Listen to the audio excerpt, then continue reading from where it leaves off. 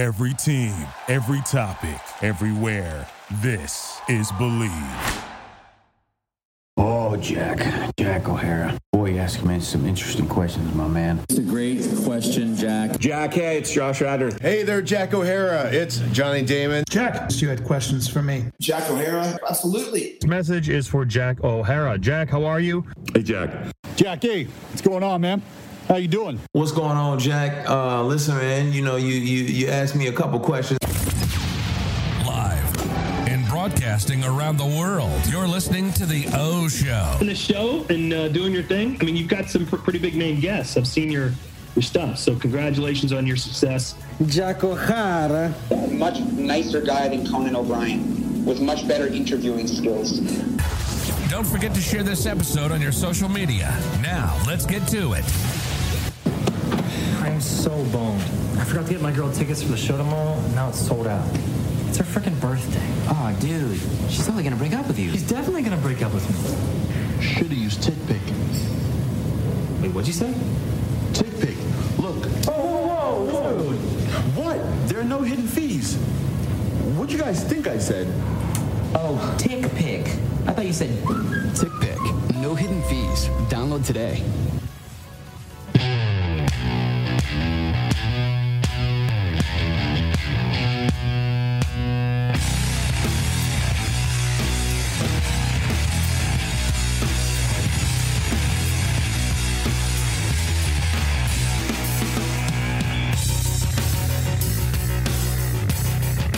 Dave Roberts, what's going on, man? Jack, what's that chain right there, dude? The what?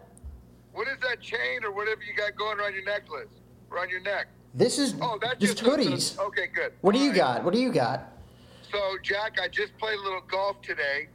I was at Lakeside Country Club, played with 3 friends, had a great day, and I'm looking forward to connecting with you. Oh, my goodness. Are you in L.A. right now, or are you in Phoenix?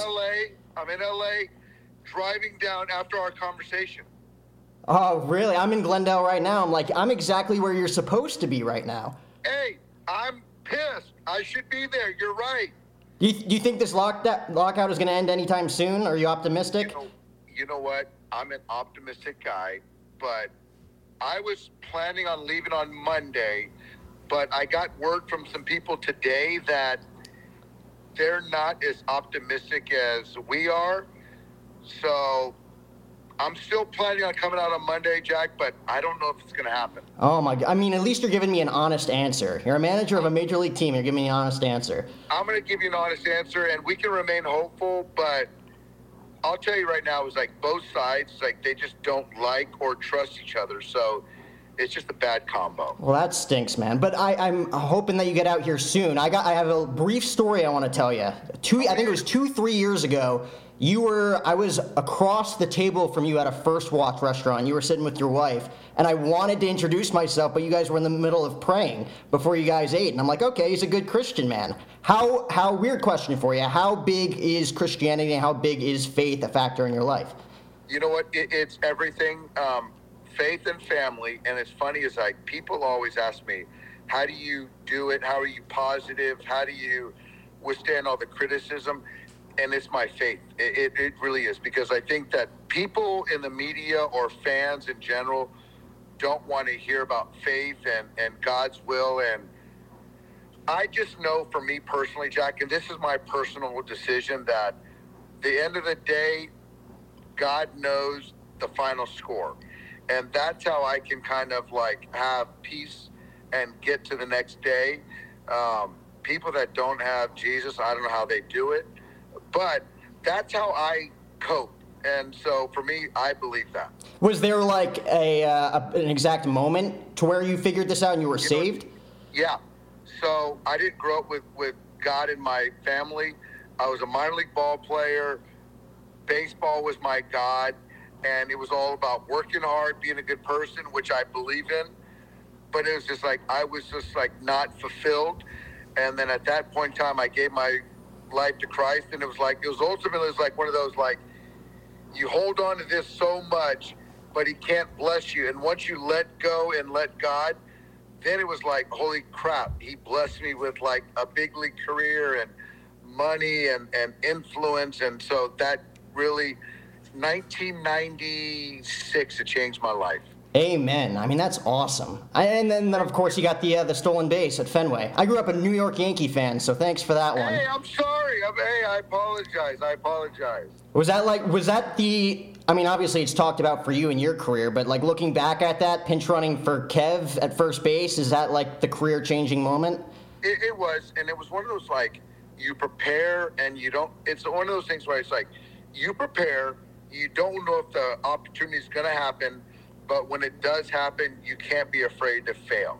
And that's just not in baseball. That's like in any industry. And so for me, I was a cheerleader. I was a supporter.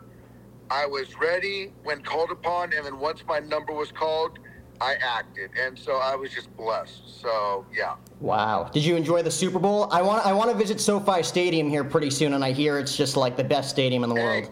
Glendale's great. SoFi's better. It's better.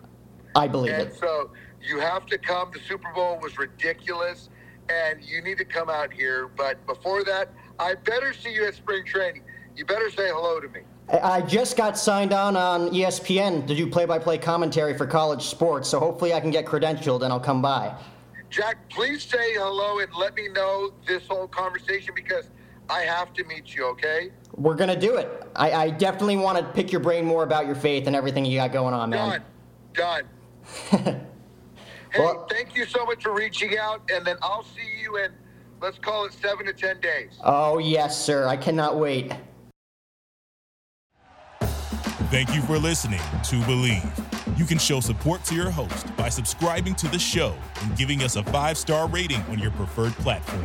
Check us out at Believe.com and search for BLEAV on YouTube.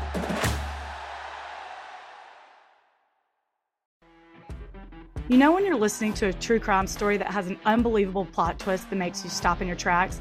That's what our podcast, People Are the Worst, brings you with each episode. I'm Rachel. And I'm Rebecca. We're identical twins who love true crime cases that make you say, didn't see that coming, and we hate the people responsible for them. Listen to People Are the Worst now on Apple, Spotify, or wherever you get your podcasts.